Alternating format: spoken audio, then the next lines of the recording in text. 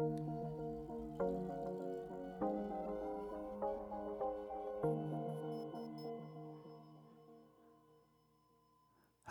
my name is Patrick, and thank you for joining us for Test Prep Logic for Everyday Life.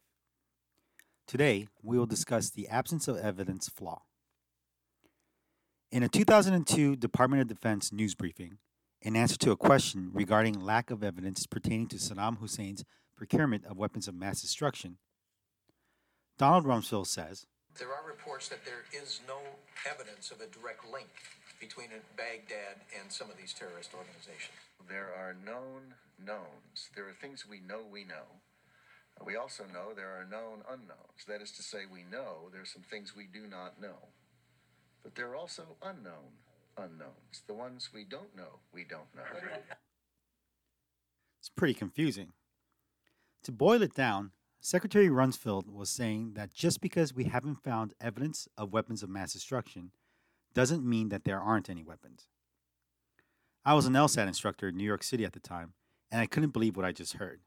Secretary Rumsfeld just used an absence of evidence flaw. And the absence of evidence flaw is when one makes a definitive conclusion based on the lack of evidence to support or disprove the conclusion. We see examples of this type of flaw in standardized tests. The most obvious place we would see them in is, of course, the LSAT. And in Prep Test 41, Section 3, question number 4, the conclusion of the argument is that the factory's emission presents no health risk. The premise is only a trained scientist can determine whether or not these emissions are dangerous, and none of the residents are scientists. The flaw in the argument is that the argument has not proven the emission to either be safe or cause no harm. Without the proof, the argument concludes that the emissions cause no harm and it's safe. The correct use of this flaw is to infer that we do not see evidence of something that only means we do not know one way or another, or that we haven't been made aware of it yet. Let me use a more simple example. If I were to say that there are fleas in your car, and if you looked inside your car, would you be able to see the fleas? Probably not.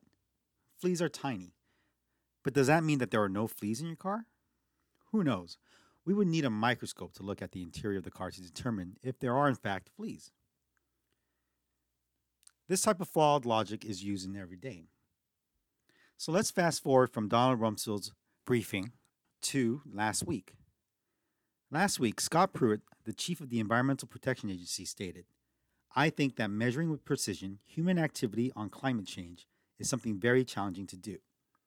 And there's tremendous disagreement about the degree of impact. So no, I would not agree that it's a primary contributor to global warming." Pruitt does not agree that humans are a primary contributor because we cannot prove that humans are the primary contributor. And you can see that Pruitt's argument structure and the LSAT argument structure that we just talked about are quite similar. This type of flaw can also be seen in the ACT as well as the SATs.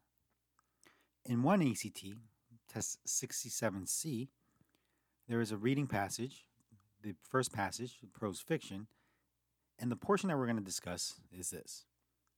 I walked out of the airport already tired from a 3-hour flight that had already been delayed by over half an hour. Laden with suitcases and dressed for an overly air-conditioned office climate, the heat came over me like a blanket, an old, unwashed woolen blanket that had been soaked in water, allowed to dry, crumpled on the floor, then re-soaked and thrown at me in all of its mildew glory. This passage, or this portion of the passage, describes how the author felt as she left the airport. The corresponding question regarding this part of the passage asks us, the narrator considers the weather in Alabama during the summertime to be, and one of the answer choices, answer choice G, says unbearably hot and miserable. Now, this is interesting to note that the majority of the students will pick answer choice G, and here G is the incorrect answer. It's incorrect because of the word miserable. Most students take the description that the author gave as to mean that the author was miserable, and that could be true. But in all honesty, the only thing that the author says is that it's extremely hot and very humid. Whenever we're looking at an argument, whether it's at the water cooler in your office or on a standardized test, it's important to ask yourself, what can I infer from what I've just read?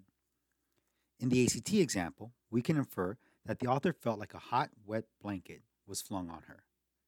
In the LSAT example, we can infer that we don't know if the emissions does harm. And in the Pruitt example, the only thing we can infer is that we did not know how much humans have contributed to global warming. Remember, inferences are, based on the information given, what do I know must be true. Don't assume and just stick to the facts. Thank you for listening. Join us next week as we dissect the science of genetic-based dating using test prep logic. Is love really a genetic test away?